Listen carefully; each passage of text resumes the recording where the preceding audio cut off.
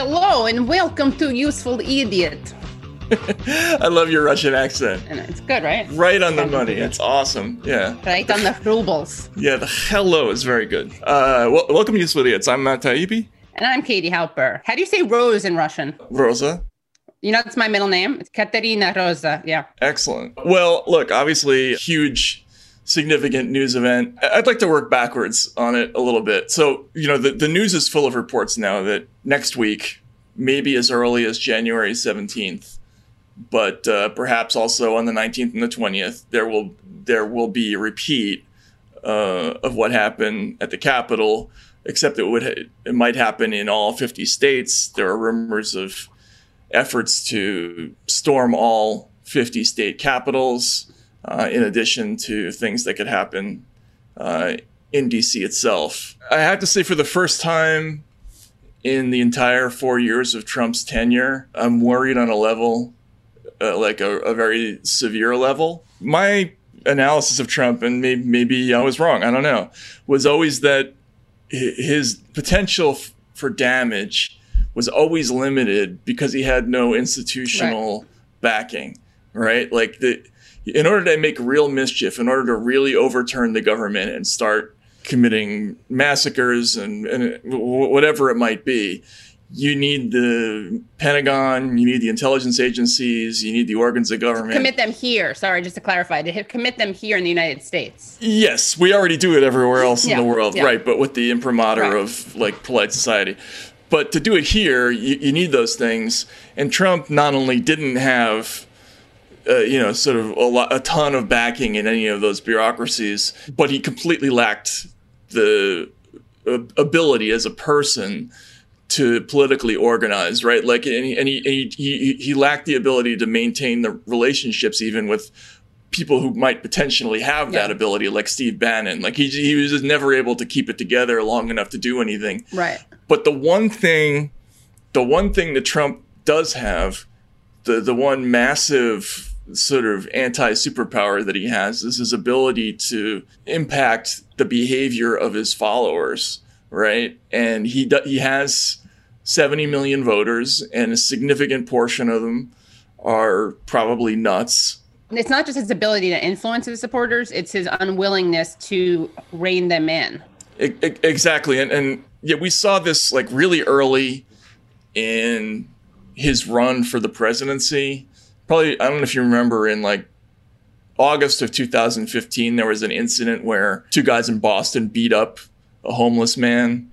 And they were saying, like, all these illegals should go back to Mexico or whatever it was. When they asked Trump about it, he tried to have it both ways. He first of all, he said, oh, that would be a shame if that was what they actually said. And then he said, oh, but, my followers are so passionate. They really love America. And that's what you have to. So even very early on, we knew that, like, Trump, when presented with, like, the opportunity to try to tone down the worst instincts of his followers, like he couldn't do it. Like he couldn't or wouldn't do it. Like he wanted to maintain all the support from all of his nuttiest people, while also being trying to be able to say that he never said what he said. Right. I guess the point I'm trying to make is the one thing that Trump can do, the worst thing that he can do, is be an inciter of behavior. He doesn't really have the ability to take over the organs of state, but he can cause mass mayhem. And next week could be really rough if things break the wrong way. That's why I kind of disagreed with you and Glenn Greenwald. Remember that? You probably suppressed the memory of the trauma of my disagreeing with you guys. No, but about his unique ability or willingness to use rhetoric in a way that I do think is unprecedented. For president, when you adjust for racism, inflation, let's explain to Trump what he should do. Well, Trump, it's a lost cause because he doesn't understand that he's operating as though he still has a play here, and he doesn't. He doesn't understand that he's finished politically, and he's still playing games. Like the only thing he could possibly do to possibly someday rehabilitate himself in society would be to come out and express massive contrition and just say that, like, I'm going to selflessly dedicate myself to, the health of society going forward, and imploring people to accept their election results and not be violent. He can't do that. Like, psychologically, he's not capable. So he has the media career, though. That's what he's doing. I'm just trying to figure out a way to encourage him. And I know I'm delusional in imagining that if there are any Trump supporters out there, or Trump, I mean, you are out there, but if any of you watch the show, what is the best thing that they could do? We want them to stay home. They could write a letter to the editor. How can they redirect their anger? Yeah, I don't know, but the absolute one thing we do know is that the absolute worst thing for conservatives would be violence next week. The Capitol is already going to be it's going to be remembered as a 9/11 level event that's going to inspire a generation of policies designed to prevent that from ever occurring again. But that would pale in comparison to something like an armed uprising around the inauguration. If actual blood got shed, if people picked up guns and went out and stormed state capitals, I mean, the crackdown would be basically unrelenting for a generation. Like, what do you think the right way to have responded the right response would have been?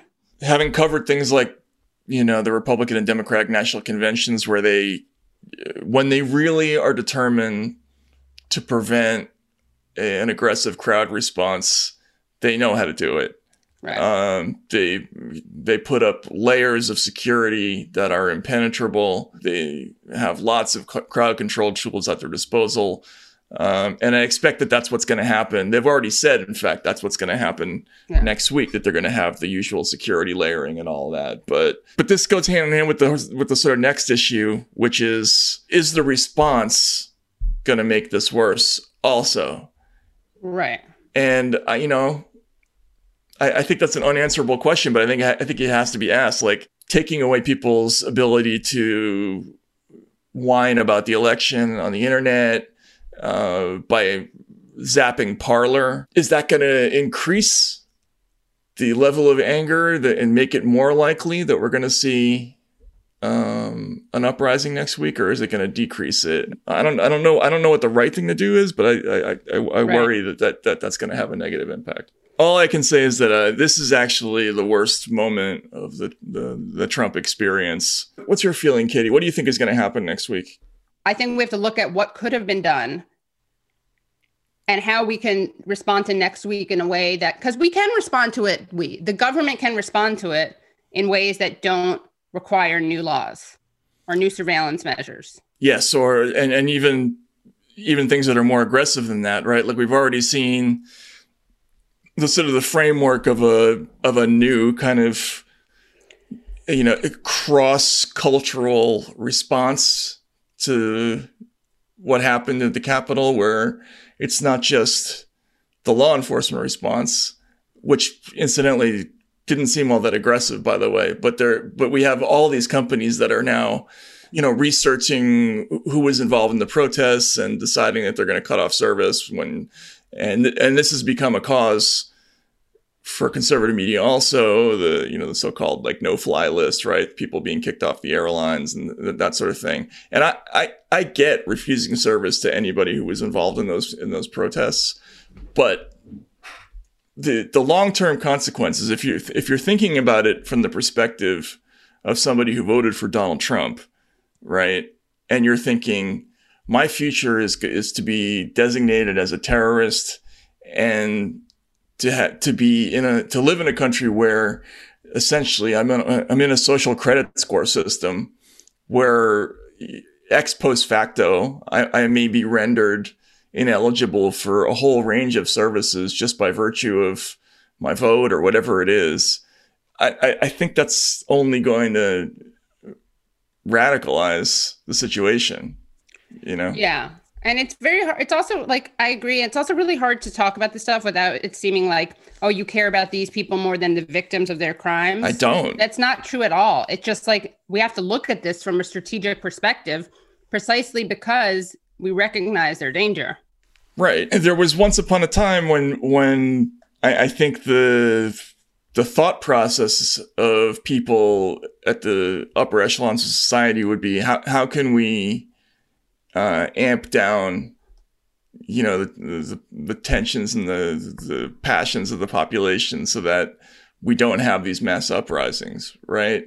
And you know what we're seeing a lot of in the press instead is like a lot of escalation. I just don't feel like this is a story that's going to end well. I feel like we're being incentivized toward conflict, and that's not to excuse what happened, but I just feel like there isn't an institutional effort to try to defuse the situation. I think that he has to be impeached. We can also try to look at and anticipate the way that people will respond to that. That doesn't mean you're catering to these people or coddling them. That's right. And trying to diffuse things is a good thing. Right. Because the victims of the things that we, like, if we care about white supremacy and racism, which we do, we also have to look at what things will best. Again, it's not excusing it. It's not like people need to go to jail for certain things that they did. And I also think that we can be strategic about this. Yeah. And the thing that we always say, and a lot of people don't really get, is that the more draconian measures have and always will continue to harm the people targeted by Capitol stormers more than anyone else. Well, right. Okay. So that's a completely separate issue that we're going to probably spend, you know, the entire period of the post-Trump era talking about, because we're about to enter this sort of brave new world of, you know, American politics in the post-Trump era is going to be very much directed at the prevention of this kind of outburst, right? And there's going to be enormous political energy devoted to creating new mechanisms to keep an eye on political movements, and, you know, to nip them in the bud and to delegitimize, provide negative incentives for people to be associated with anybody, you know, who's involved with any of those movements.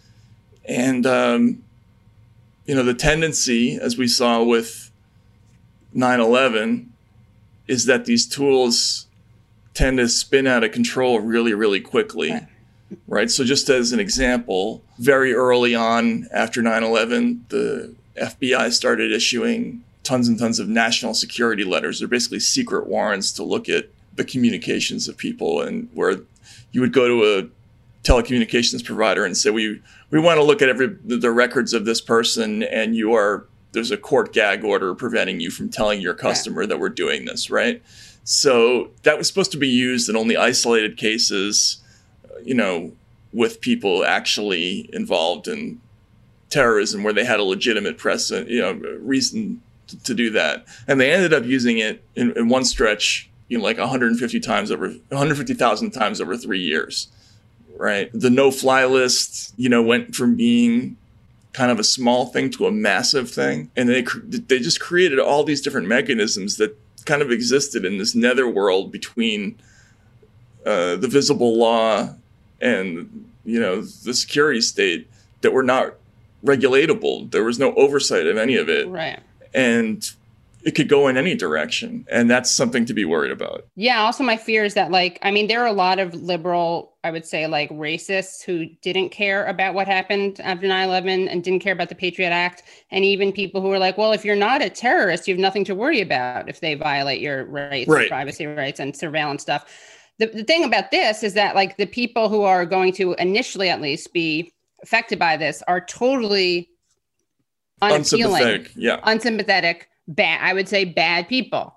But we have to be able to separate that from the, again, not just in principle, not just like a Voltairean enlightenment level, but how will this, like, empower and embolden and strengthen a security, a surveillance state, a police state, all these things that, again, function mostly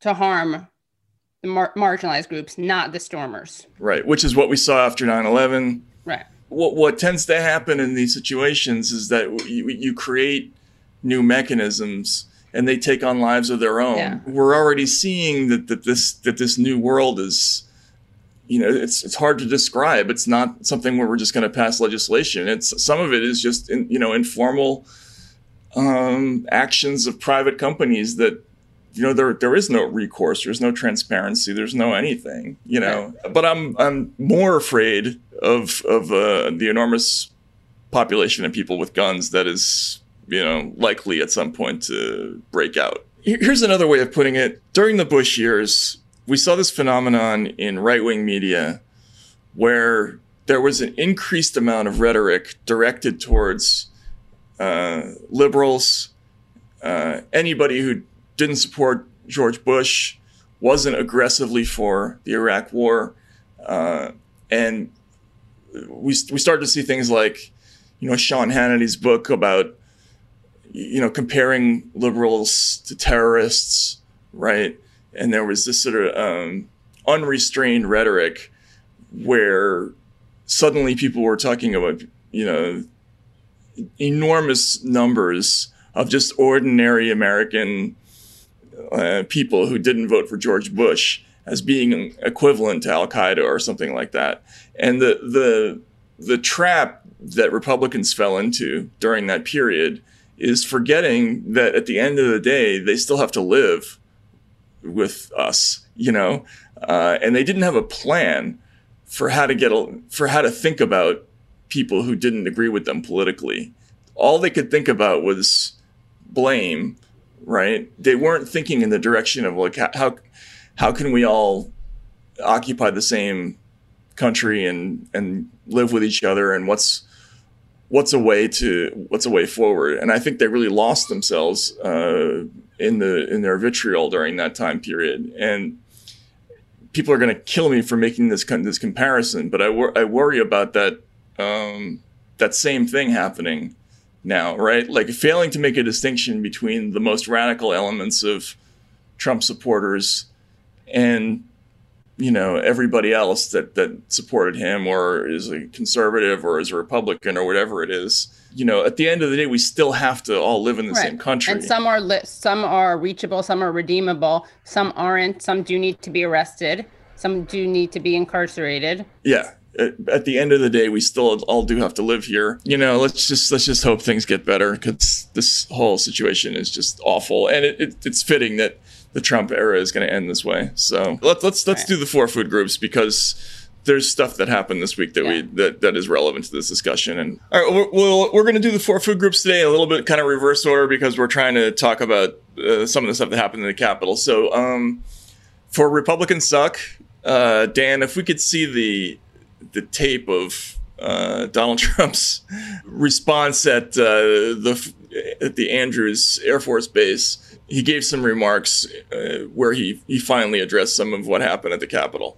It's been analyzed, and people thought that what I said was totally appropriate. And if you look at what other people have said, politicians at a high level, about the riots during the summer, the horrible riots in Portland and Seattle and various other places, that was a real problem, what they said. But they've analyzed my speech and my words and my final paragraph, my final sentence, and everybody to the T thought it was totally appropriate. Okay, thank you. Okay. Trump has the opportunity to try to have a kumbaya healing moment, and he shows once again that he just can't do it. Like he's constitutionally incapable of going all the way to doing something socially responsible. The totally appropriate line he has to know is going to be the headline all over the country tomorrow, that he's denying responsibility for anything that happened. And, it's also, in addition to being stupid, it's just not true. Like, there was news last week that he privately admitted to, in a conference call to Kevin McCarthy and some other congressional leaders, that he did admit to some partial blame for what happened. This was after he tried to blame the whole thing on Antifa to those same people, but when really, really pushed, he did admit it. But in public, he couldn't do it, and it's going to massively exacerbate the situation, and also basically seal his fate politically. I mean, it's not like it wasn't going to happen anyway, but this is all the evidence that anyone is ever going to need that he doesn't recognize what's happening both to him and to the country, that he's like lost his grip on the reality of the situation. I don't really agree. I think he knows this is a good media thing. Like, I don't think he knows he's not going to be a political player directly. But I think that this is a way for him to stay in the headlines, stay in people's hearts. The people who like him are going to like him, like that he's doing this, which is disturbing, but I kind of think it's true. So I don't think he's quite as like self-destructive as you're saying. Like he's imploding, but I don't think his imploding is as bad a PR move. Of course, some people are going to stop liking him, stop supporting him, but I also think that there's some people who love this stuff. Yeah, but you know what? Trump's two lowest point of his presidency, the two lowest points of Trump's presidency in terms of his approval rating overall were after Charlottesville and now. He's down at 34%, 33% approval, which means that he's 12%, maybe 14% down from the summer or whatever it is. And so he's losing a significant share of the people who were converts to him. And those numbers are kind of similar to where he was in like the summer of 2016. Remember when he was going after Humayun Khan, the goal, the soldier's family, and then there was the Access Hollywood tape. But before that, he was plummeting in the polls, and that's when Steve Bannon came in and decided to take him on this rehabilitation tour, talking about how he's a racial healer and he's going to solve all the problems of.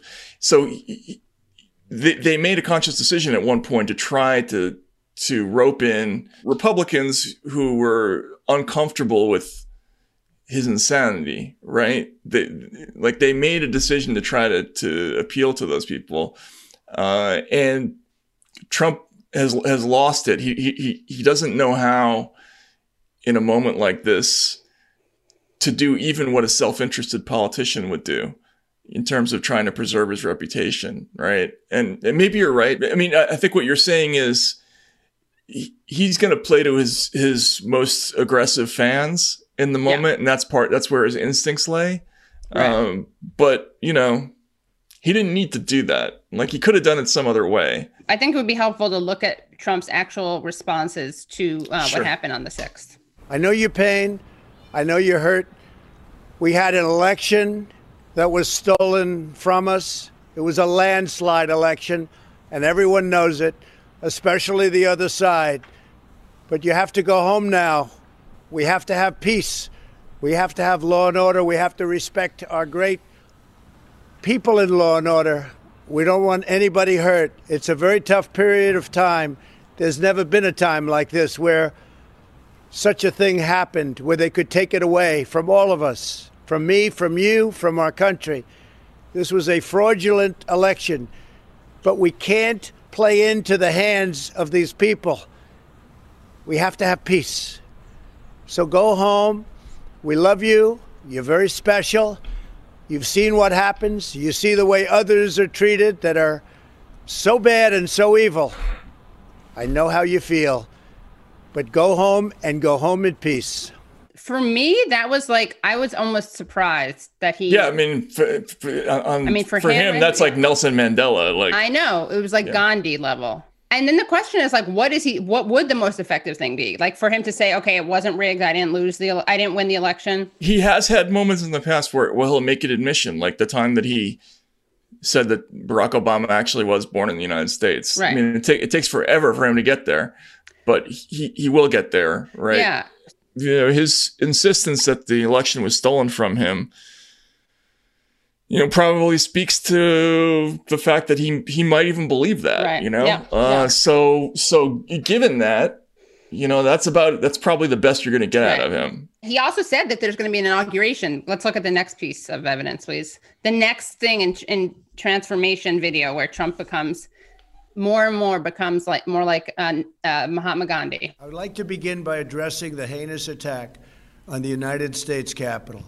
Like all Americans, I am outraged by the violence, lawlessness, and mayhem. I immediately deployed the National Guard and federal law enforcement to secure the building and expel the intruders. America is and must always be a nation of law and order. The demonstrators who infiltrated the Capitol have defiled the seat of American democracy. To those who engaged in the acts of violence and destruction, you do not represent our country. And to those who broke the law, you will pay. We have just been through an intense election and emotions are high, but now tempers must be cooled and calm restored. We must get on with the business of America. My campaign vigorously pursued every legal avenue to contest the election results. My only goal was to ensure the integrity of the vote. In so doing, I was fighting to defend American democracy. I continue to strongly believe that we must reform our election laws to verify the identity and eligibility of all voters and to ensure faith and confidence in all future elections. Now Congress has certified the results. A new administration will be inaugurated on January 20th. My focus now turns to ensuring a smooth, orderly, and seamless transition of power.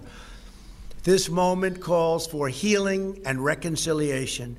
2020 has been a challenging time for our people. A menacing pandemic has upended the lives of our citizens, isolated millions in their homes, damaged our economy, and claimed countless lives.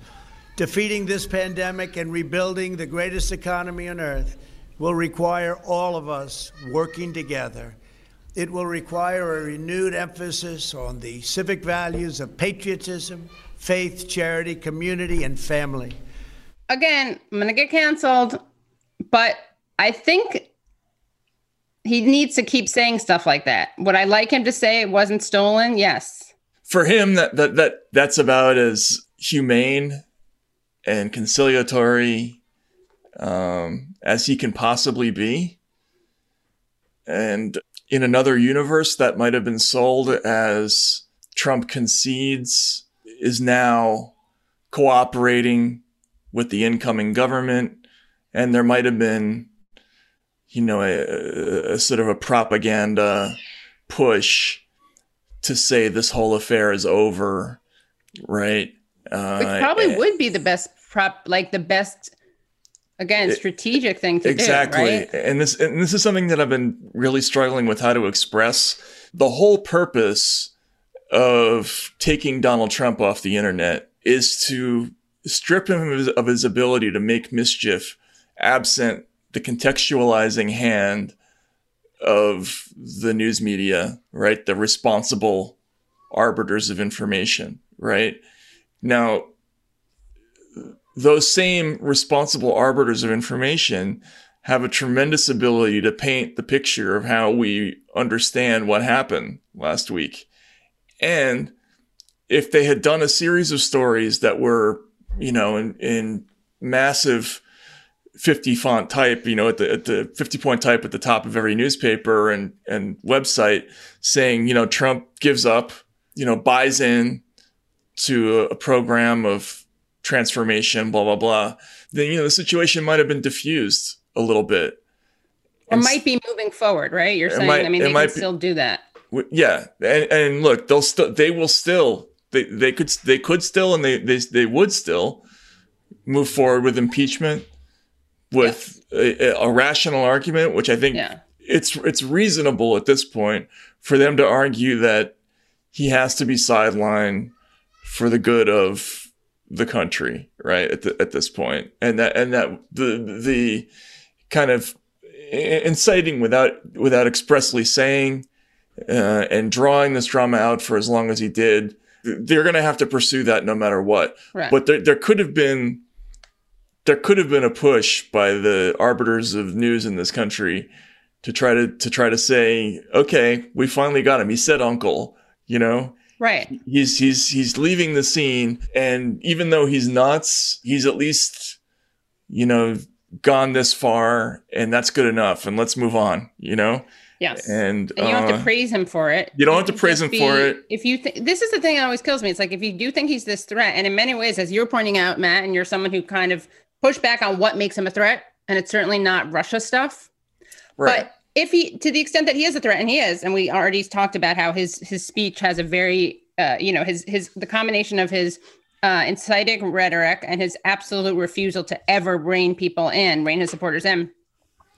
That means that, like, we do have to be smart about how we are reporting on this, or journalists have to be smart in how they're reporting on this. And look, we all know that they have feelings about Trump, and I think that's fine, honestly. Like, and that's a different discussion, like the role of objectivity versus subjectivity and reporting versus in op-eds and stuff. But like, they've expressed their feelings towards him this entire time.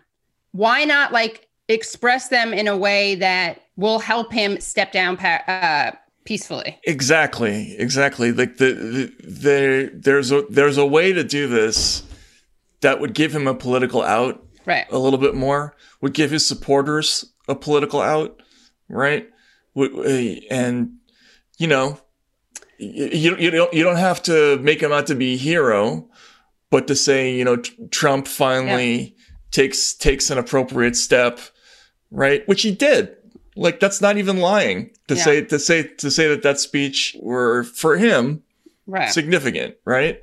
And that could have changed the narrative. I think you're right that honestly it could have appealed to his ego. Exactly. And he could have been portrayed as a uniter. And the thing is that I just want to say, like, there's a lot of politics of condemnation. Like, that's a huge thing in both media and politics, online people, commentators, pundits. But like, if you want, we have to wrestle with the fact that he and his supporters have power. That doesn't make us like them. In fact, the reason I'm so scared of him and his supporters is because I don't like them. They're scary.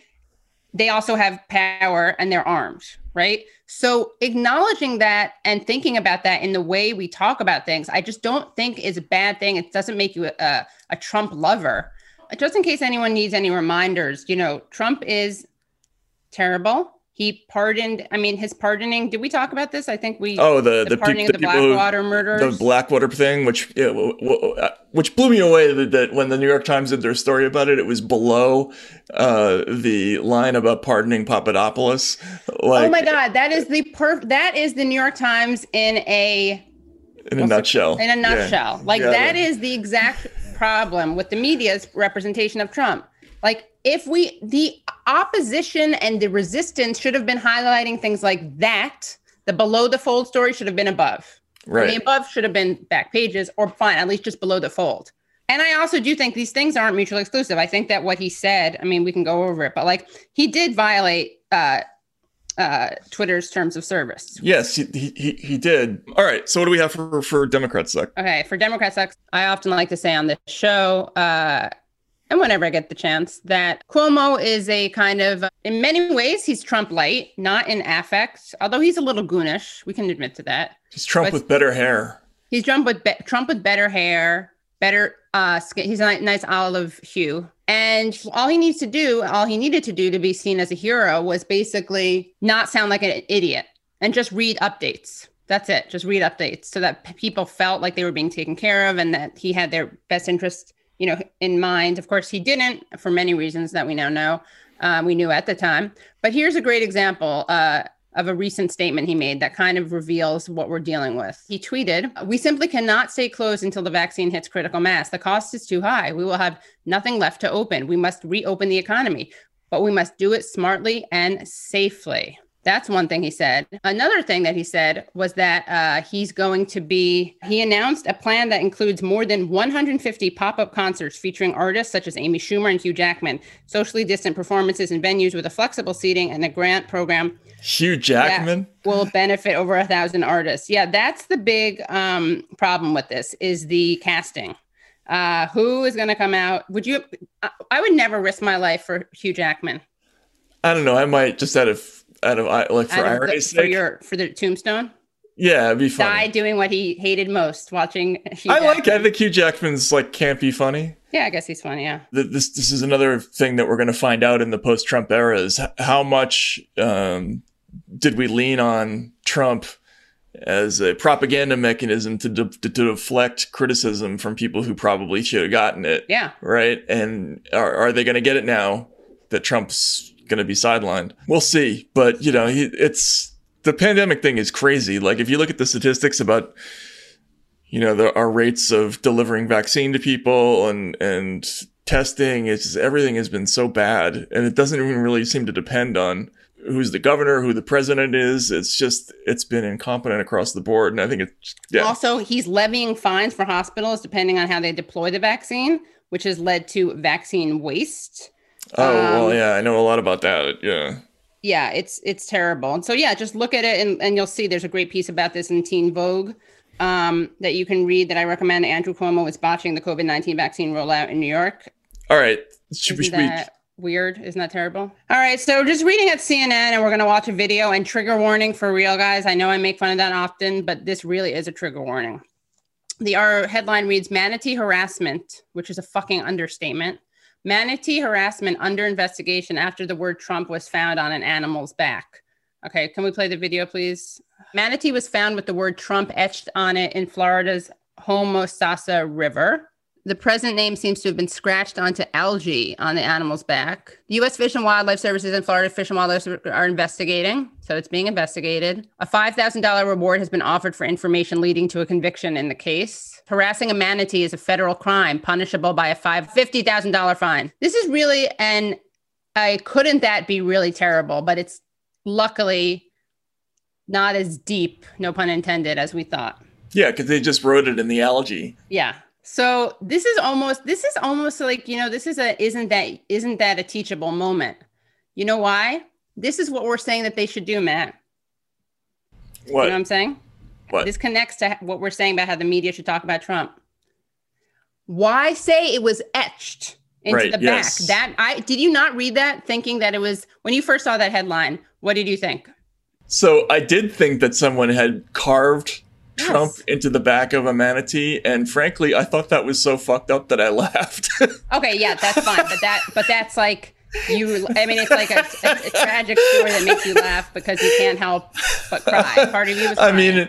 I mean, it's like somebody trying, you know, drinking a coconut milkshake out of the head of a spotted owl or something like that. You know what I mean? But spotted owls aren't as cute, so not quite as terrible. But yes, that's very bad. You should not do that. Yeah, manatees are the cutest. I mean, they're so cute. cute. They're fat and laconic and laconic. Yeah, I want to just hug one all the time. They could love to hug one and swim around with it. Writing Trump and manatee algae is like way less hardcore than I thought that story was. Honestly, but that's exactly.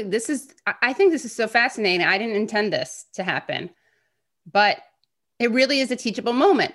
We could how we write our headlines, right? We could be alarmist about it and make it sound like there was a bloody scarring that happened. Or we could just say, drew on the algae.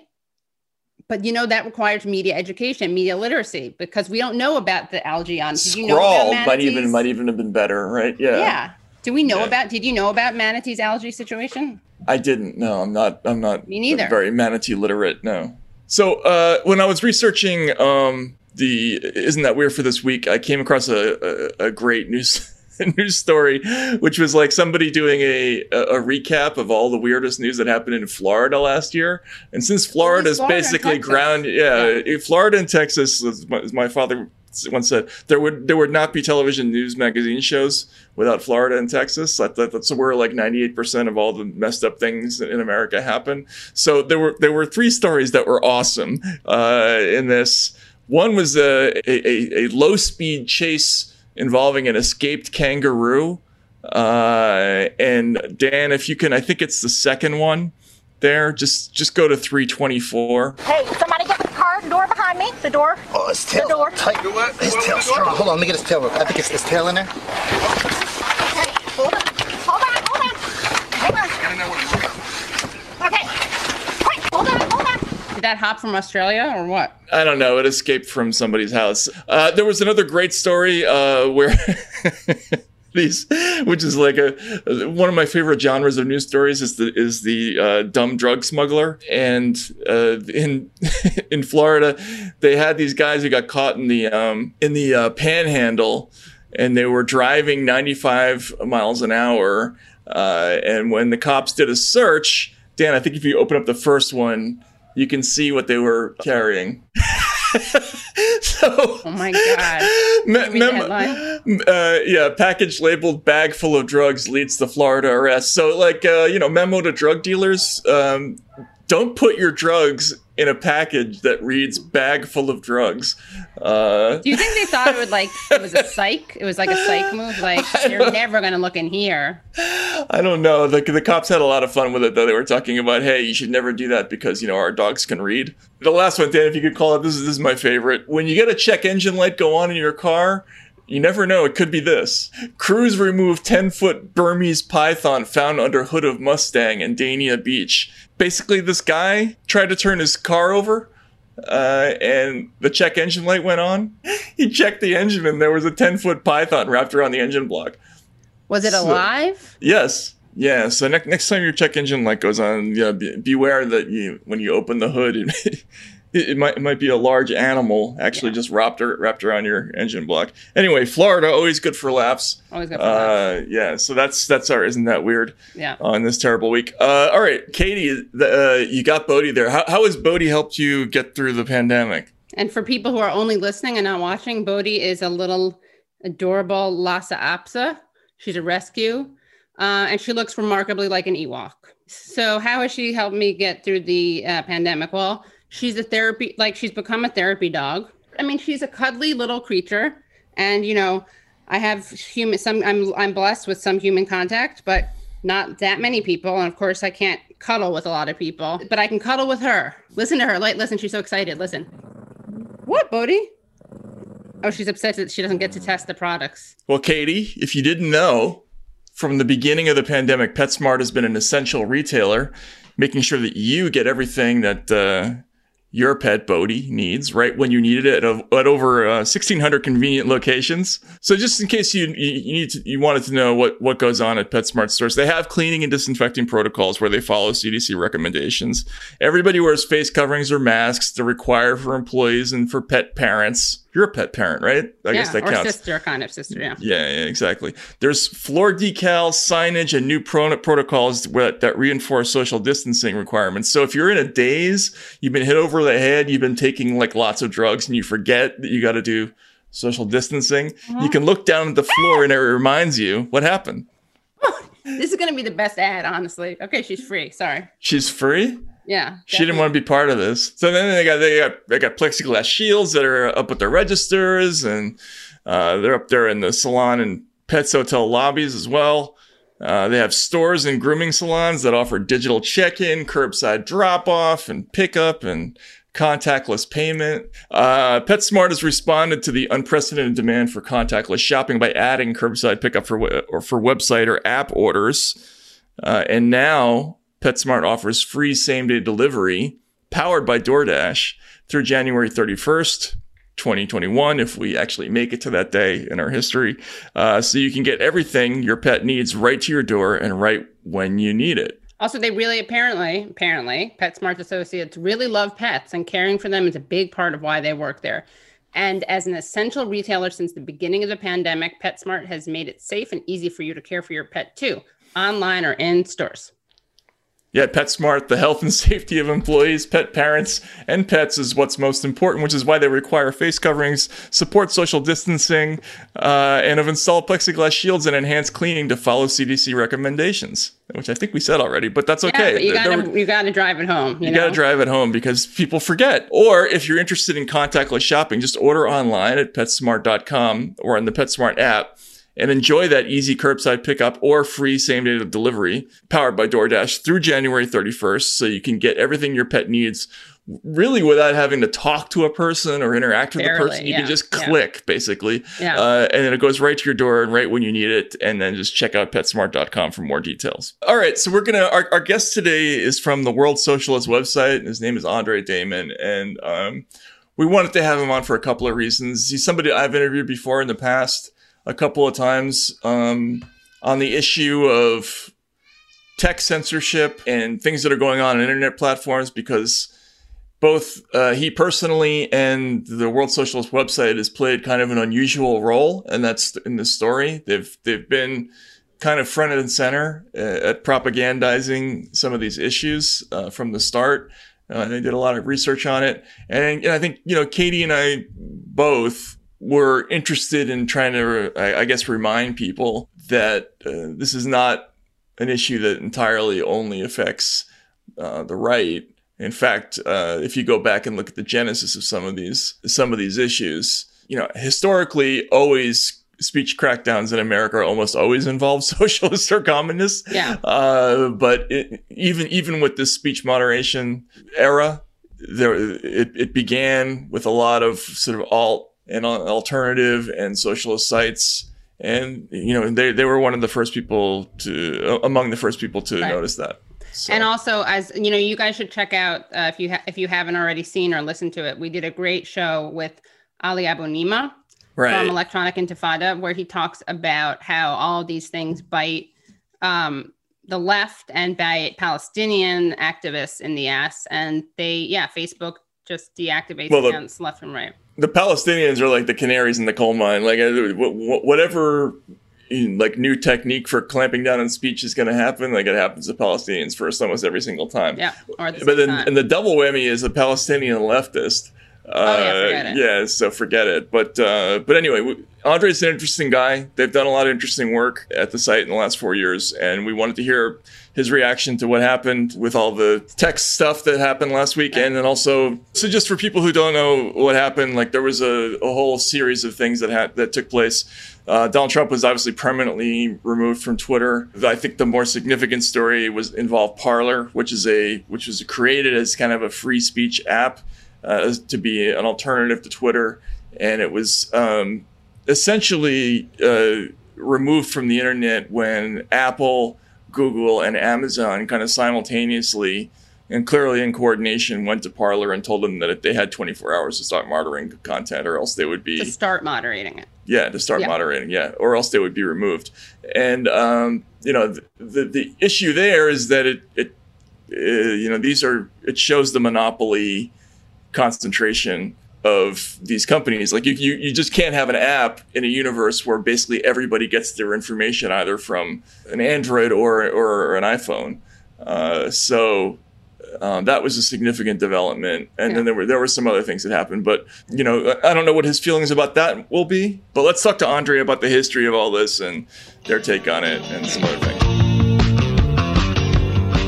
Welcome to Useful Idiots, Andre Damon from the World Socialist website. Thanks for coming on. Thank you very much for having me. WSWS. That's right. We have a lot we wanted to talk about today. We were really interested to talk to you because there have been a lot of developments in the area of content moderation, sort of big tech regulation of speech. And you have a really interesting role in this issue because you are among the first people in the entire media landscape to really pay attention to some of these issues. I wonder if you could just sort of start with how the World Socialist website came to be interested in the whole question of content moderation as far as the big platforms go. Yes. In July of 2017, we noticed that search traffic to the World Socialist website had fallen by approximately 75% in the span of just a few months. And when we started investigating this, what was behind this, we also found that traffic to left-wing websites, anti-war progressive left-wing websites, had also plunged by a similar amount in that time frame.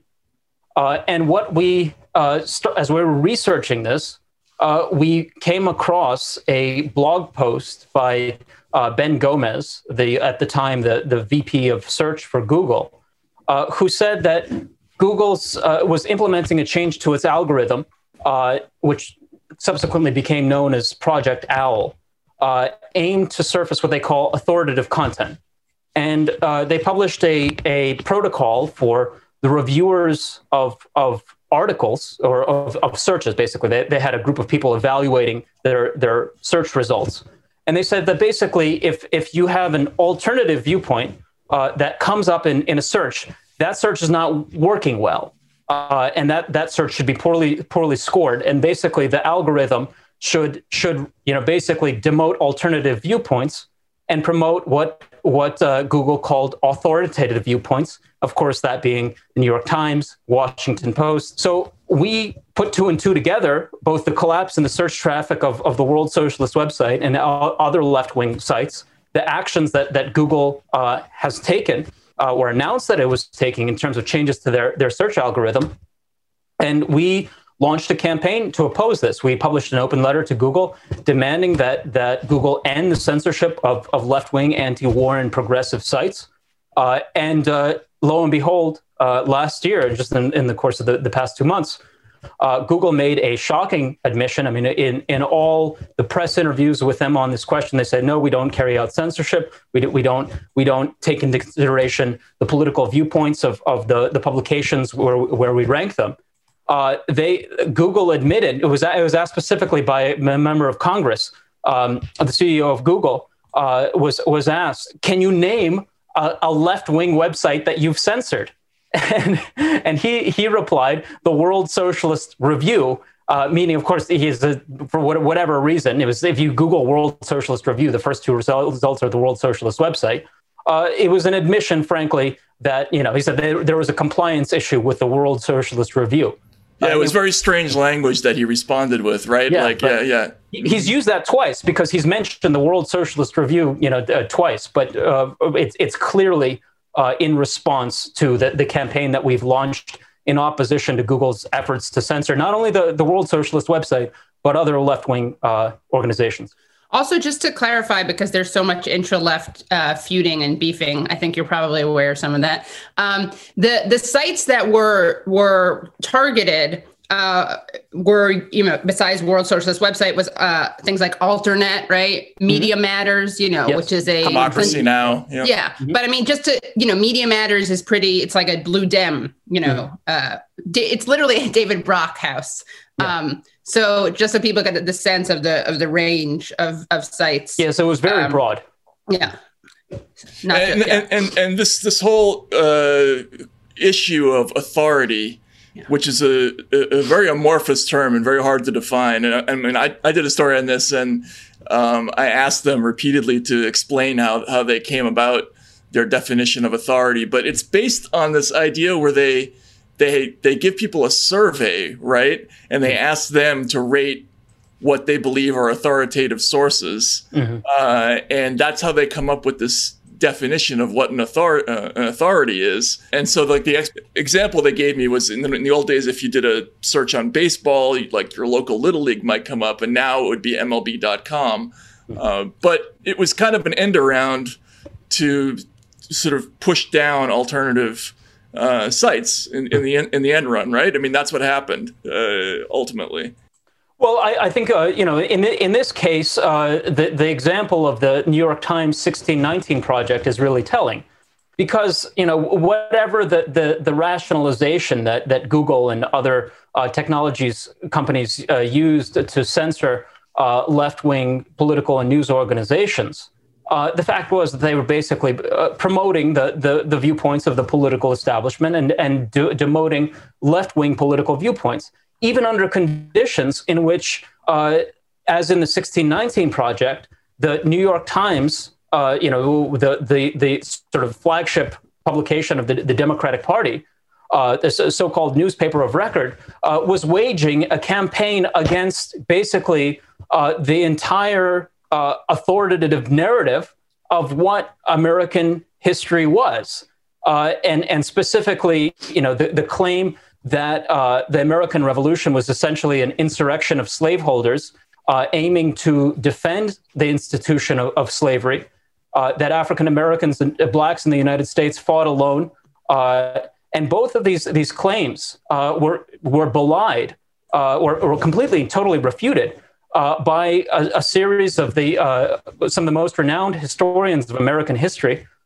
including Gordon Wood, James Oakes, McPherson, and others who had interviews on the World Socialist website. And the World Socialist website was the first really news media outlet to seriously criticize the 1619 Project. And we had interviews with all of these historians in which they really demolished the central arguments of the 1619 Project, that the true founding was the beginning of slavery in the United States.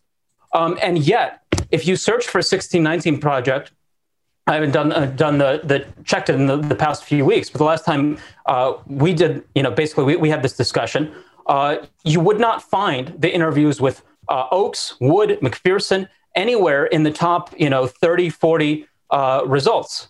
And they are the authoritative viewpoints on this question. Right. So basically what you're saying is that the definition of authority is extremely malleable when it comes right down to it, right? And who takes this survey to determine this, Matt, that you mentioned? They have this thing, you can actually find it online, and I think they just do a basic survey of users. We should do it. Yeah, we should do it. Yeah.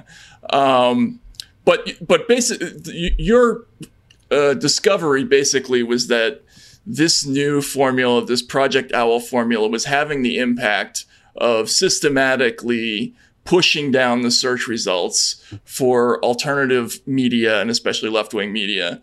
And your research was received well enough that you actually got the New York Times to do a story about it.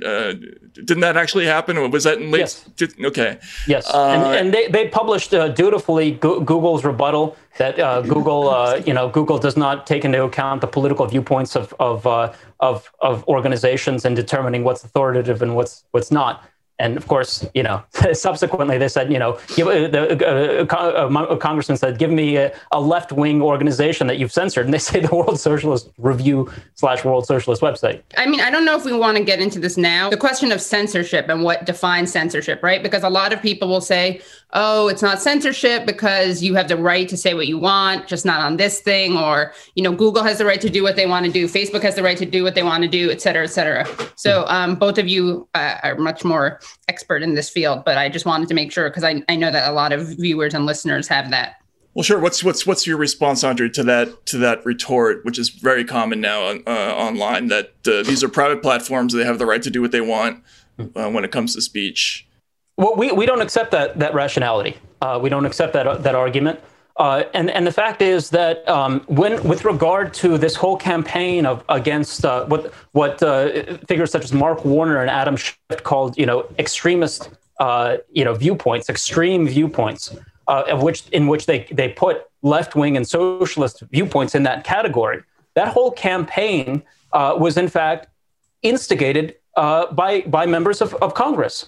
And there have been repeated hearings that if you search on the World Socialist website for, hearings in Washington on censorship, you'll find probably dozens of articles, including some where we reported directly from Washington on these hearings, in which the members of Congress demanded that Google, Twitter, Facebook suppress oppositional viewpoints and effectively carry out censorship. And if these members of Congress say, okay, these corporations have to suppress left-wing views, the First Amendment says Congress shall make no law, prohibiting the freedom of expression. Well, if you've got Congress putting pressure on these corporations saying you have to do this, clearly it is a campaign of censorship, and it must be opposed.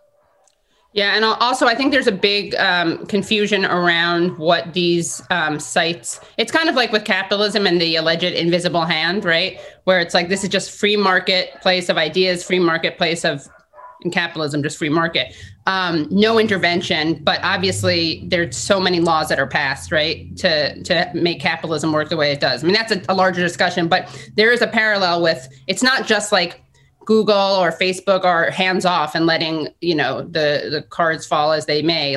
There's a difference between laissez-faire big tech and interventionist big tech and elevating certain things and suppressing other things. Well, just on that point, the fact is that private companies cannot just do whatever they want. UPS cannot say, okay, because of your ethnicity or because of your political viewpoints, we will not deliver your mail. That's why my mail is so slow lately. Sorry? That's why my mail is so slow. They're on to me and my ideas. Yeah, no, but the fact, right? Well, the fact is that you can't say if you operate a restaurant, you can't say, okay, I don't allow people of a particular ethnicity to be seated in my restaurant. I mean, these companies carry out a vital communications need in society, and basically they have a requirement to protect the freedom of expression of people using their platforms, or at the very least, not be discriminatory. Yes. Right? Yeah. Okay. So, in the context of all that, what would you say to people who are now cheering? There have been some pretty dramatic moves just in the last couple of weeks. I think the most significant for me was what happened with Parler, and I've never been on Parler. I've never. I don't actually know anybody who goes on Parler, but the significance of basically 2 or 3 companies being able to completely remove a platform in the space of a couple of days. What do you see as the implication? Or what do you think the implications might be of the events of the last couple of weeks for speech generally going forward? Mm-hmm. Well, this is a more complicated question, and I wanted to just read to the statement published by Joe Kishore and David North in the World Socialist website in the aftermath of the of the attempted coup in Washington. Specifically replying to those who say that the greatest issue now is the fact that Twitter has removed Donald Trump's account, and that this is the sort of the spearhead of censorship, the removal of Trump's Twitter account. And we replied, Trump is not merely an individual, let alone the representative of a dissident, progressive, and left-wing movement.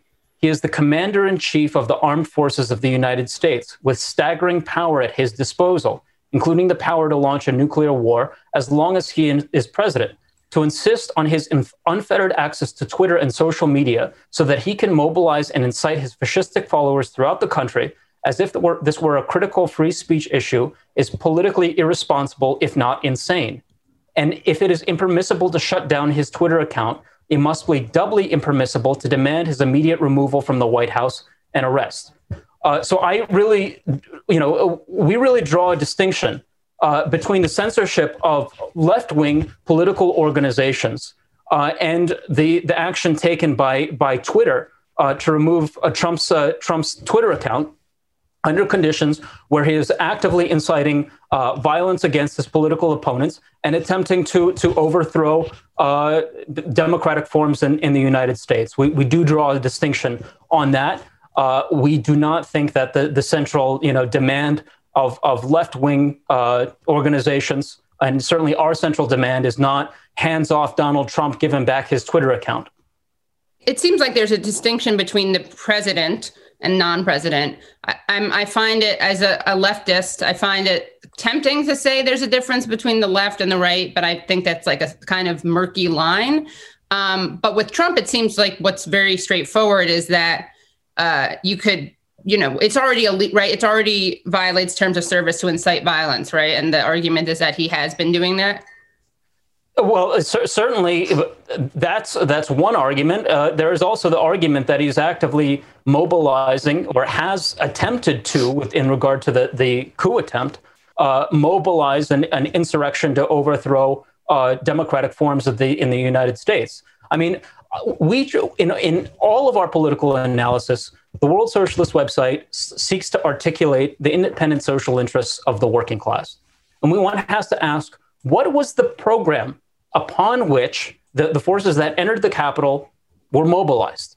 These are forces which were rallied around opposition to measures that were necessary to contain the pandemic. They were mobilized on the policy of herd immunity. Let it rip, or as one memo in the White House said, we want them infected. To allow COVID-19 to spread basically unchecked in the population. And ultimately, why? What social forces did these individuals speak for? ultimately the policy of herd immunity, of doing nothing to contain the pandemic, is expressive of the interests of the financial oligarchy, who says basically there is no money to contain the pandemic. I just wanted to cite the statements of Andrew Cuomo recently. I don't know if you've seen these, in which he said, "We simply cannot stay closed until the vaccine hits critical mass. The cost is too high. We will have nothing left to open. We must reopen the economy, etc." And the fact is that this is a bipartisan policy supported by both parties, and the most explicit proponents of this policy were the forces mobilized by Trump. And frankly, we seek to warn the working class against of the danger posed by both this bipartisan policy and the forces that Trump is mobilizing. So the entire discussion really needs to be seen in that context. Well, how should it be structured then? I mean, like, what's your idea of how best to balance the issue, the interests of society at large, while also preserving basic speech rights? I mean, we're in a new environment. We had hundreds of years of legal precedents that were designed for a world where, at best, the forms of media were either broadcast or print. This is a completely new universe. How should it work, in your opinion? And what's the best way to protect speech rights for people going forward? Well, again, we see this issue from a partisan standpoint. Matt, you of course you had this. You had your piece. We need a new media system, in which you talked about the need for media to be impartial. In many ways, the approach of the World Socialist website is in many ways the opposite approach. We make no bones about the fact that we are socialists and we speak for the social interests of the working class, and that is what we proceed from. That we have to. From the standpoint of our opposition to censorship against left-wing political viewpoints, our starting point was that the working class needs to have access to information. It needs to be able to know what is happening. That's why we have made such an enormous issue, as you have, of the persecution of Julian Assange. Julian Assange exposed to the world the crimes of American imperialism. The fact that tens of thousands or hundreds of thousands of people, civilians, had been killed in Iraq and Afghanistan. And in exchange or in punishment for this, he has been imprisoned, effectively arbitrarily detained, tortured. The latest was that the heat was off in Belmarsh prison. And we seek to mobilize the working class in defense of its democratic rights, of its right to know the truth. And from the standpoint of censorship, we oppose censorship from the standpoint that this is ultimately targeted at left-wing political opposition. How do you perceive what happened last week politically? Like, I mean, what's your take? What's the socialist take on the conditions that led to the current crisis? Well, I think what has happened in the United States, first off, is a historical event. The idea that American democracy is permanent and impregnable, that the entire American political establishment is committed to democratic forms of government, that capitalism equals democracy, I think really has been shattered. There's a quote by Jacobin magazine, which I wanted to cite. They write, "The takeover of the Capitol has laid bare the lack of backing both among corporate elites and within state institutions for far-right authoritarianism. Capitol, it seems, is still committed to liberal democracy, which has served to safeguard its interests throughout American history." Well, frankly, I think that argument is extremely tenuous. And what has to be drawn from the events of the past week is that democratic rights in the United States are in danger, and no one can be blind to this danger. And we have sought to alert the working class both of the dangers posed by Trump, but the fact is that Trump is a manifestation of this broader crisis. The pandemic has deeply destabilized social relations in the United States and American society, American political life. the policy that has been adopted is, as Thomas Friedman in the New York Times, who started this argument, has argued, the cure cannot be worse than the disease. Of course, this was taken up by Donald Trump within 24 hours. And that argument is basically that the economic consequences to Wall Street cannot be allowed to impinge upon are more important than the defense of human life. That is, if people need to die for Wall Street, then people will die for Wall Street. This argument that Andrew Cuomo made, that there is no money to preserve human life, is belied by the fact that Elon Musk is now worth $200 billion. I mean, he has made $170 billion over the course of the past year. I mean, I think it was you, Matt, who coined the term vampire squid. I mean, that almost pales in comparison to the massive upward redistribution of wealth that has taken place over the course of the past year in response to the pandemic.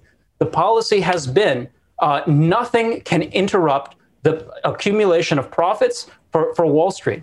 That's why there were trillions of dollars handed out to the banks through the Fed, through the provisions in the CARES Act. Meanwhile, in terms of actual measures for testing, contact tracing, quarantining people, providing for healthcare, the amount of funding was in the tens of billions of dollars. So it was like 1 or 2 or 3% of the total amount of money that was provided for Wall Street.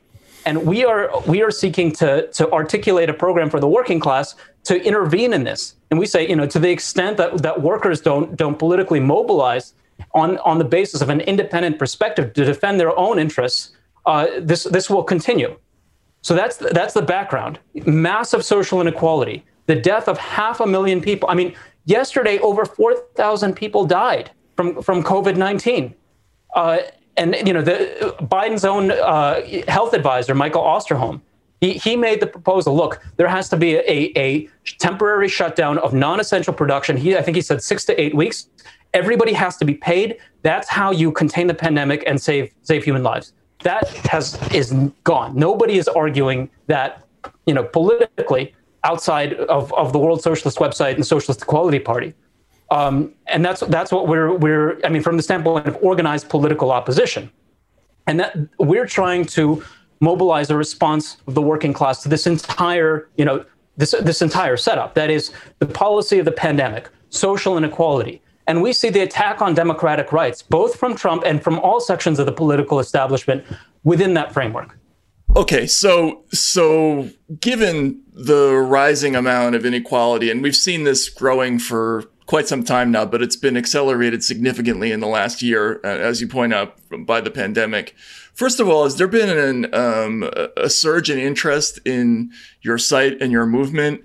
And how has that expressed itself? And also, do you think that the people who are the biggest proponents of liberal democracy, the Democratic Party, Democratic establishment, do you think that they are blind to these realities, or that they're in a bubble, they don't see it, or you think they are aware of it and that this is just the only way that they can think to deal with it? Well, I think that's a critical question. I'll take both of those. First off, with regard to the growing interest, yes, absolutely.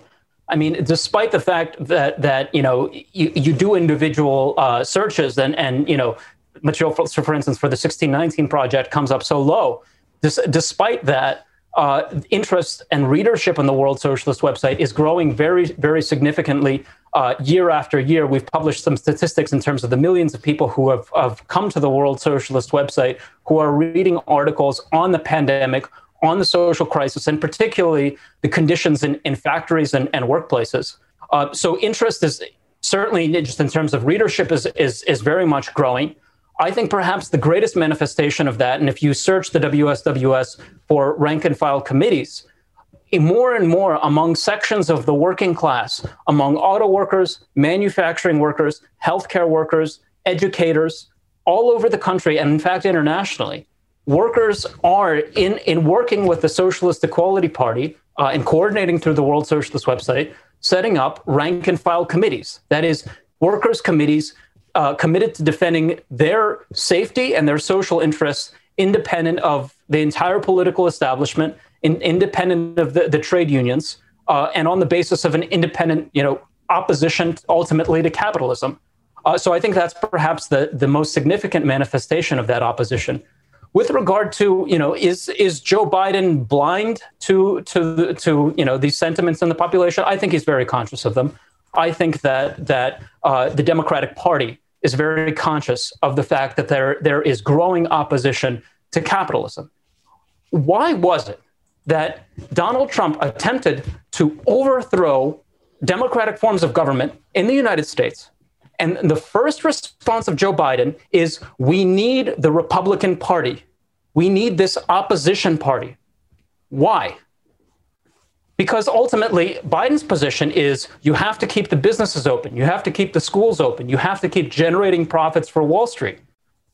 And this two-party framework creates this sort of right-wing basis for the continuation of these types of policies. Biden's central concern is that the Republicans continue to set sort of the tone, set the agenda. That's why they're working to set up some sort of political settlement with them, some sort of political compromise in which they continue to be a major force in American political life. Because what Biden is most afraid of is not Trump's attacks on democratic rights. What Biden is most afraid of is that this will trigger an immense outpouring of opposition in the working class. And that's why there's this effort to cover this up, sweep it under the rug, say, move on. The line is, our Republican colleagues, our Republican friends, under conditions where most of the members of Congress that are Republicans did not accept the election and attempted to overthrow it. And so what we're trying to do is to create a different political framework. That is the mobilization of the working class to intervene into this crisis. It is urgently necessary. There are 10 million fewer jobs now than there were a year ago. Hundreds of thousands are dead. Thousands are dying every single day. And we say that is because of the fact that the working class has no voice in political life, and we're fighting to change that. All right, so in conjunction with the sort of rising problems of inequality, and you can go all the way back to Occupy Wall Street when this started to become part of kind of pop culture discussions. There is a sort of growing spectrum of people who would identify themselves as left or leftists. How do you define all those folks? Like, what's your take on the Democratic Socialists of America? What's your take on, for instance, somebody like Elizabeth Warren, who presented herself as left of center and as an opponent of the excesses of corporate capitalism, although she was careful to identify herself as a capitalist. Capitalist to the bone. To the bone, right, exactly. And then everyone in between, because it's, as with everything else in America, everything gets commoditized, including, leftist political views. I just was curious, as the sort of the true North Star of actual socialism, what's your take on this whole spectrum? Well, you raised specifically the Democratic Socialists of America. We believe that the Democratic Socialists of America are basically a wing of the Democratic Party.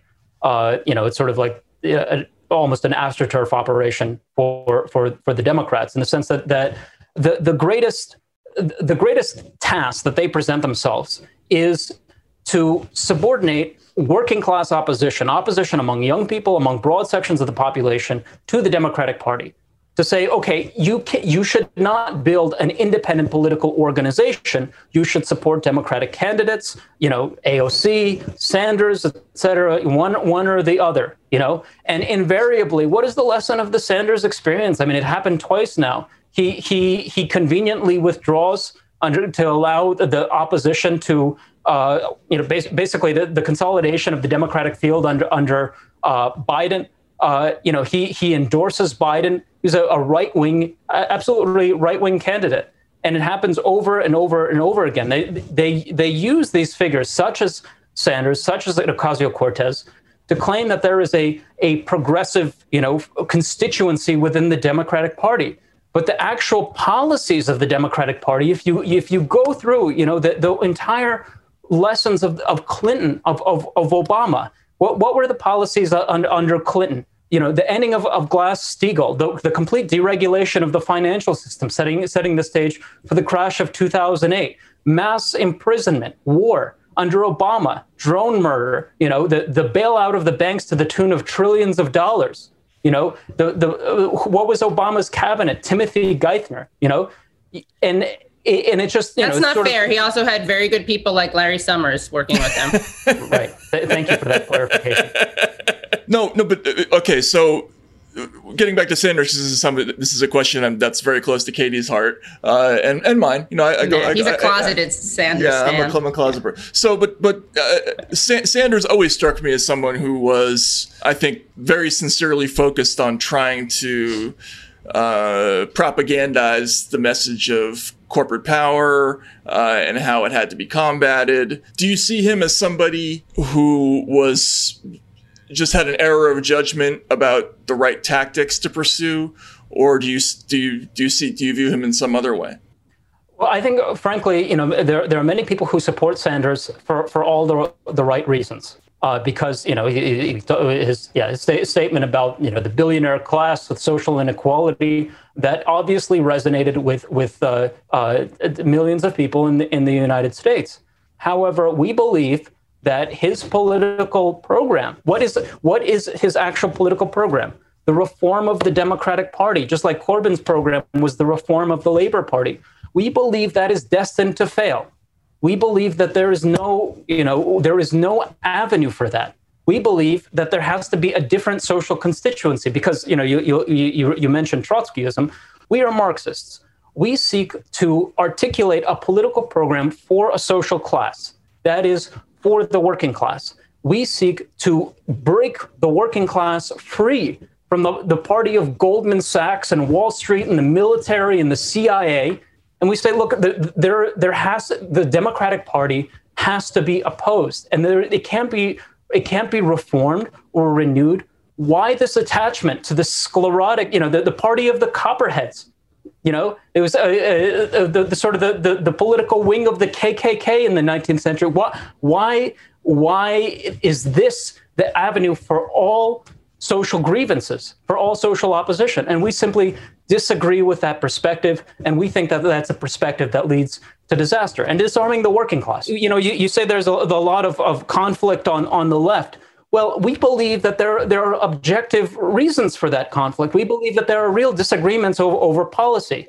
And we seek to articulate what we view as the independent interests of the working class. And in our view, and this is, I think, a central differentiation, we fight constantly against the subordination to the Democratic Party. We do not endorse Democratic candidates. We do not support them. We say that the working class needs its own political organization to articulate its own views. That's the best way that I can try to sum up those differences, which are very real and very objective.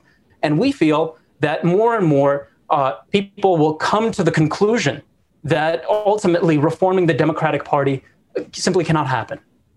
So I know what the focus of this was going to be, kind of censorship and free speech, but and big tech and all those great things. But I mean, I guess the big question is, and I know I'm not like breaking new ground here, is the Democratic Party is rotten, and what do we do in the meantime?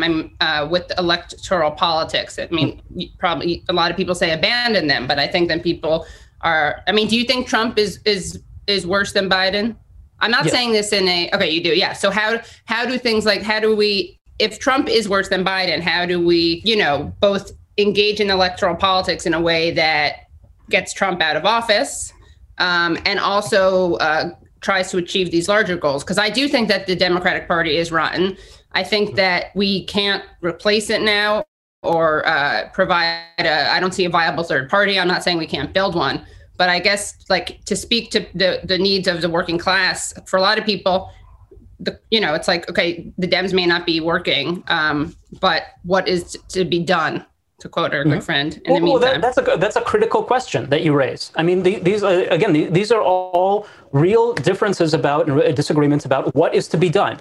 How do you fight Trump? How do you fight fascism? How do you fight dictatorship? I mean, as I said, Trump tried to overthrow democracy in the United States and establish himself as a dictator. And the response of Biden is, we need the Republican Party. No, I totally agree. Yeah. Yeah, they've just won the presidency with the popular vote margin of 7 million. They have both houses of Congress. Why? Why is it that they need that their central concern is making sure that the Republican Party continues to be a major power in American political life? Because ultimately, in my view, the Democratic Party and the Republican Party speak for two sections of this financial oligarchy. When Obama says there's an intramural scrimmage between the Republicans and the Democrats, they mean that. For both of them, the enemy is on the left. The enemy is socialist opposition in the working class. And we feel, look, the danger of dictatorship, of fascism, of the movement being whipped up by Trump, of fascist violence is absolute and very real. But we feel that the only way to oppose that is the independent mobilization of the working class. On the question of electoral politics, we ran candidates in the 2020 election. We feel that the working class needs to use every opportunity available to it to organize its strength, mobilize itself independently of the Democratic Party. But if you keep subordinating all social opposition to the Democratic Party, the graveyard of all progressive social movements, the Democratic Party, it will keep happening and happening over and over and over again. It'll be one shipwreck after the other. We're trying to create the framework for getting out of that, for an intervention by the working class to fundamentally shift political life in the United States. And ultimately, our program is the ending of the capitalist system. I mean, capitalism says, right, you can't afford to save human lives. Go to the factories, go back to work, get infected, because Elon Musk needs another $170 billion, because Jeff Bezos needs to get wealthier, because all of these oligarchs that have no idea even how much money they have, because they're just wallowing in it, they have to get wealthier.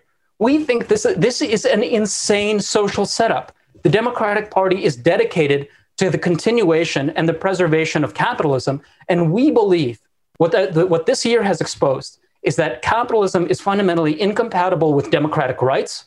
Capitalism is incompatible with the social rights of the working class and incompatible with the very preservation of human life.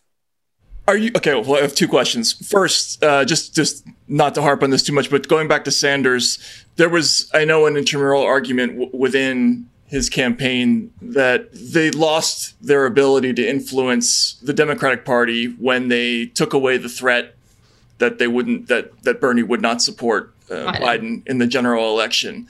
And there's an argument to be made that basically, millions of progressives who put their faith in this candidacy essentially lost their political power in that moment. I was just wondering what your take is on that, and then sort of going forward. You're talking about organizing the working class and setting up committees everywhere. Are you concerned at all about,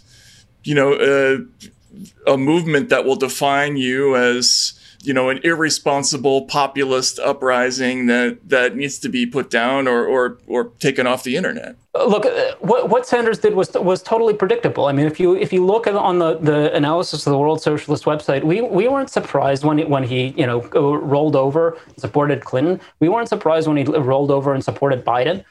We warned about this because we believe that this is essential to the type of politics that he represents. He does not represent, and the Democratic Party politics does not represent an alternative to the capitalist social order. He's ultimately subordinated to capitalism, and he's subordinated to the right-wing political setup in the United States. So we feel that, it wasn't just some great tactical mistake. That tactic is the outcome of the entire strategy, which is accepting the viability of the capitalist system, of the Democratic Party, and the political order in the United States. With regard to the threat of criminalizing political opposition, working class opposition, yes, we are absolutely concerned about the attempt to delegitimize political opposition or even criminalize political opposition in the United States.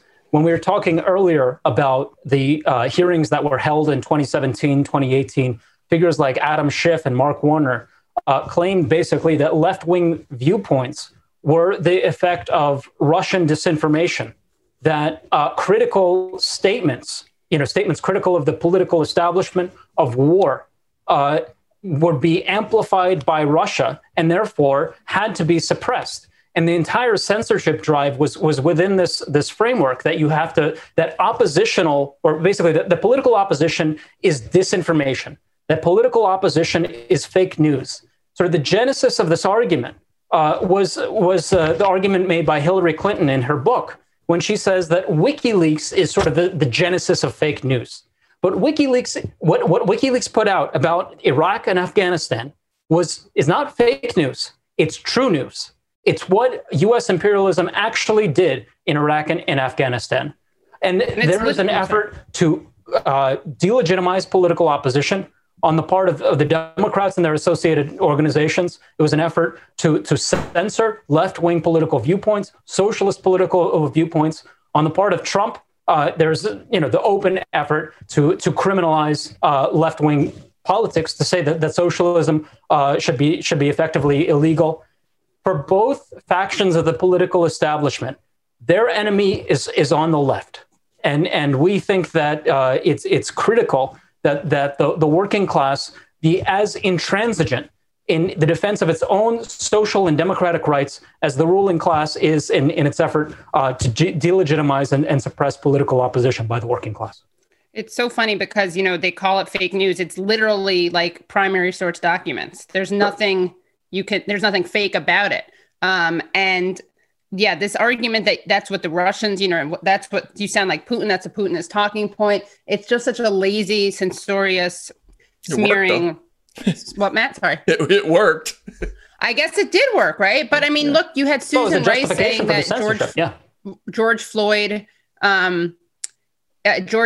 protests looked like the meddling of Russia. Kamala Harris said that the controversy over Kaepernick protests was because of, was done by Russia or instigated or amplified by Russia. It's really scary. And then, of course, Matt and I talk about this a lot, but like the war stuff, everyone is, wants Trump to be saber rattling with Putin. And something that always drives me crazy is this narrative that he's this unprecedented existential Cheeto Mussolini threat and also needs to be harder and more belligerent. With regard to this question of the foreign policy and because there's two elements. What are the goals of the Democrats' effort to say that all opposition in the United States all political opposition is the result of Russian meddling? The first goal is an attempt to delegitimize political opposition. And in this, they're using the script of the McCarthyites, right, the John Birch Society, that basically everything would be fine in the United States. Jim Crow was great. Everybody loved it. It's just that the Russians are, causing trouble and outside agitators and that sort of thing. I mean, it's really the same argument that was used over and over again in order during the Cold War to delegitimize political opposition has now been leveraged by the proponents of censorship. But on this question of, the foreign policy is also a very significant element of this question, because yes, there's the element to say that political opposition in the United States is not legitimate, but the entire focus of the opposition of the Democrats to Trump has been the claim that he's not sufficiently tough on Putin. Right, that he needs to punish Putin, that he needs to be more aggressive against Russia, and now more and more aggressive against China. They have sought to demobilize mass political opposition that exists to the Trump administration, and that really, you saw millions of people demonstrated, on against him after the election. His policies are immensely unpopular. The policies of herd immunity, his anti-refugee policies, the entire pro-Wall Street orientation of his government, totally, it is not popular, is not supported in broad sections of the population. But the goal of the Democrats was to keep that opposition subordinated to their differences with Trump, which is that he was insufficiently aggressive in their pursuit of great power conflict, particularly with Russia. And I think that reality is also an argument for why you can't base yourself or orient to the Democratic Party, because their central concern was, with regard to opposing Trump, was that he's insufficiently belligerent. And the argument is, okay, well, you have to support this party, even though it's basically arguing a pro-war stance, because that's the only way to oppose Trump. But I think that, I do think that people like Ro Khanna, who work across the aisle to try, and Bernie Sanders, I do think that one of the major kind of points that I would disagree with you on, even though I agree that there's, with a lot of your systemic analysis, is that kind of there isn't a difference between some Democrats and the Democratic leadership. And I do think that people who they're not as anti-imperialist as one might like, but I think it has a concrete difference when you have Democrats like Ro Khanna and Bernie Sanders, trying to stop the funding of Saudi Arabia's war on Yemen. Well, in 2016, I believe it was on Meet the Press, Sanders was asked, what foreign policy under his administration would look like. And I think it was Chuck Todd who asked him, would there be drones? Would there be special operations? And with regard to, Obama's drone murder policy, Sanders said drones, all that and more. Sanders, that's a direct quote. Drones, all that and more? Yes. We're going to talk about it. We're going to talk about it. Yeah. Yes. Basically, exactly the way that you said it. Because he ultimately, accepts the framework of American imperialism. One key difference between the politics of the Democratic Socialists of America, Sanders, and the World Socialist website is that the World Socialist website are internationalists. We say, we take seriously Marx's line, workers of the world unite. And our opposition to war is not the criticism, for instance, that Obama or Bernie Sanders made of the Iraq war. Well, it's not the best use of America's resources, to particularly invade Iraq. You should maybe invade somebody else or maybe not invade someone. We do not accept the framework of American imperialism. We do not accept the fact that we call for the dismantling of the military, the opening of borders, and so much of that is, you can't have socialism within the framework of the nation state. We're not proposing a solution just for America. We are an international movement. We have sections in Sri Lanka, in Germany, in the UK, in Australia, in France.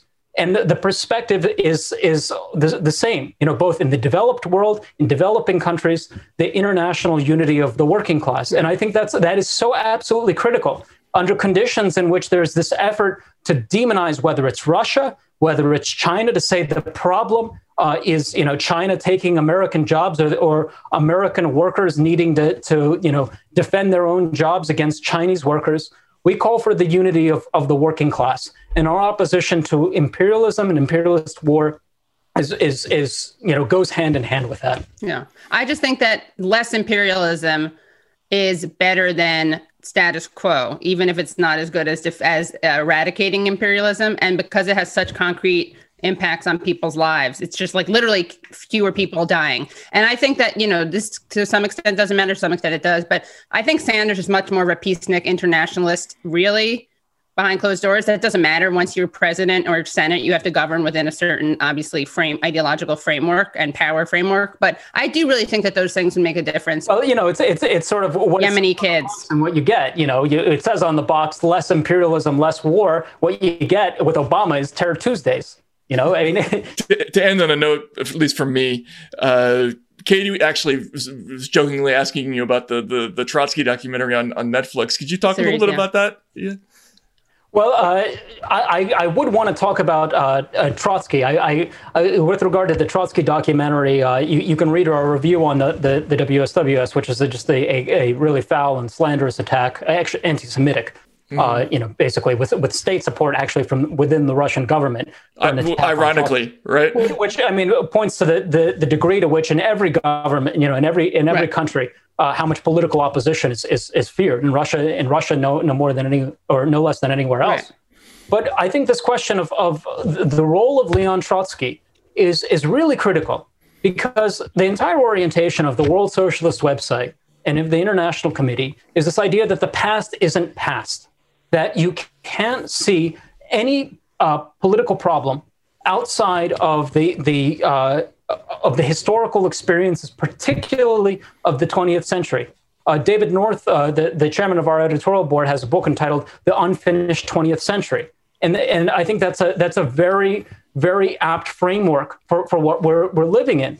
The lessons of the 1930s are critical, and the Fourth International, which is the political organization founded by Leon Trotsky in opposition to Stalinism, Trotsky exposed all of the crimes and betrayals that Stalin was carrying out. He opposed them. He sought to publicize against them. He sought a change in policy.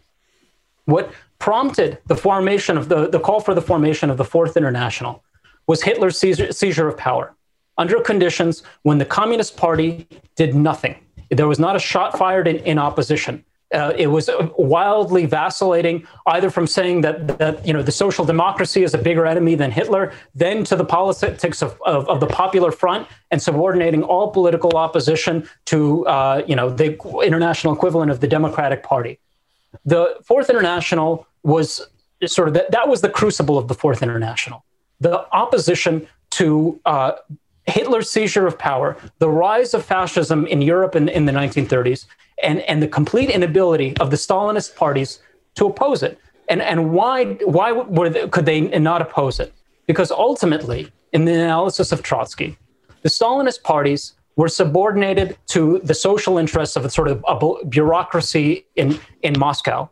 What they feared above all was an actual revolutionary movement throughout Europe and throughout the world, which could upend all sorts of arrangements that the Stalinist bureaucracy was making in the Soviet Union.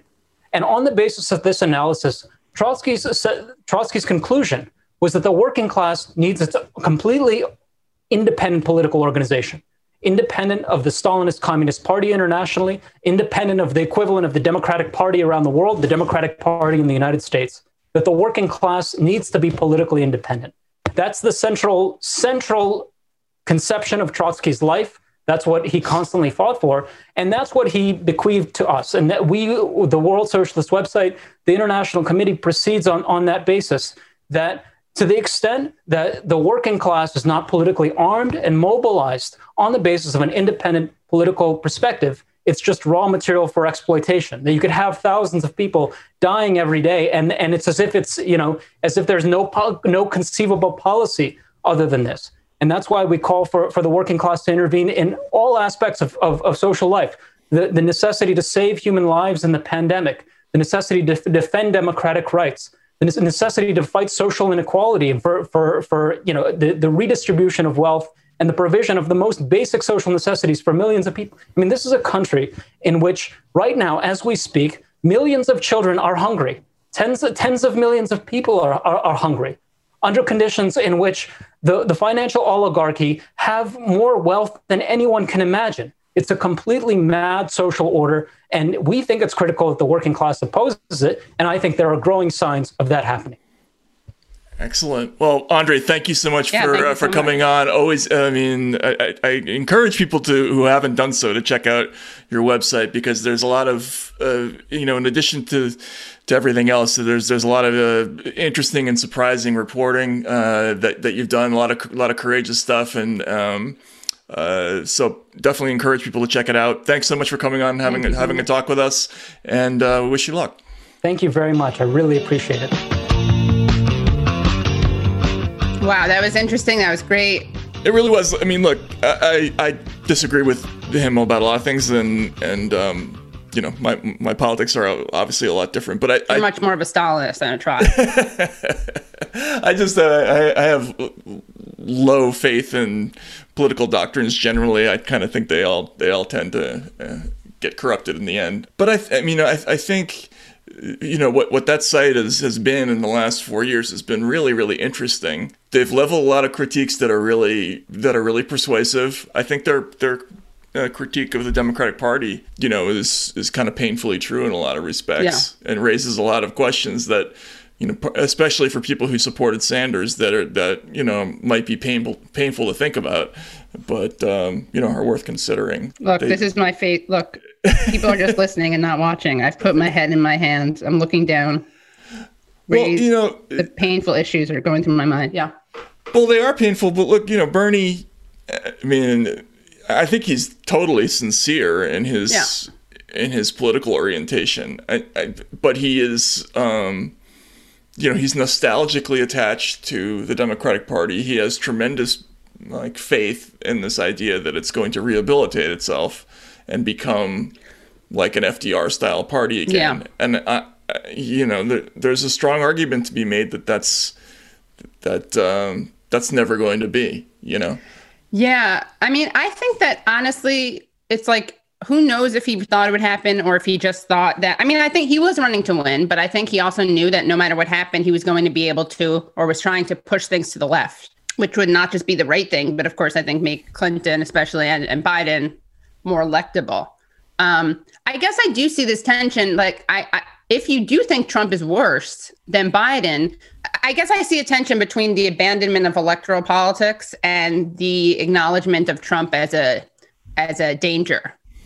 Well, I think the argument that a lot of people would make, I don't know if Andrew would make it but I think there are people who say, look, we get sucked into this decision every single time, right? Yes, I agree. Right, and so what ends up happening is you end up getting a repeat of the same phenomenon over and over again, where essentially a progressive movement ultimately just gets absorbed into a larger structure that ignores all of its concerns. So the only way to legitimately push in a real direction is to be separate. That's like the Chris Hedges argument. It's like I would have supported Sanders, except that he's a Democrat, right? That's what he always says. Sanders is not, what do they say? He's not a Democrat, not even a Democrat. It's like, yeah, do you realize what you're saying? You wanted him to run as an independent. How would have that worked out? Exactly. How would that have worked out? Yeah. Anyway, interesting stuff. And, on the speech front, they did a lot of research and they were successful in getting this issue in front of a lot of reporters that normally wouldn't pay attention to a site like theirs. So I thought that was interesting. Anyway, that was great. It was interesting. Great, and, we'll see, but by next week, probably the world will change 1,000 times over. And thanks so much for listening. Everybody stay safe. Next week is going to be insane. Be well, everybody, and healthy. And have a good weekend, and we'll see you next week.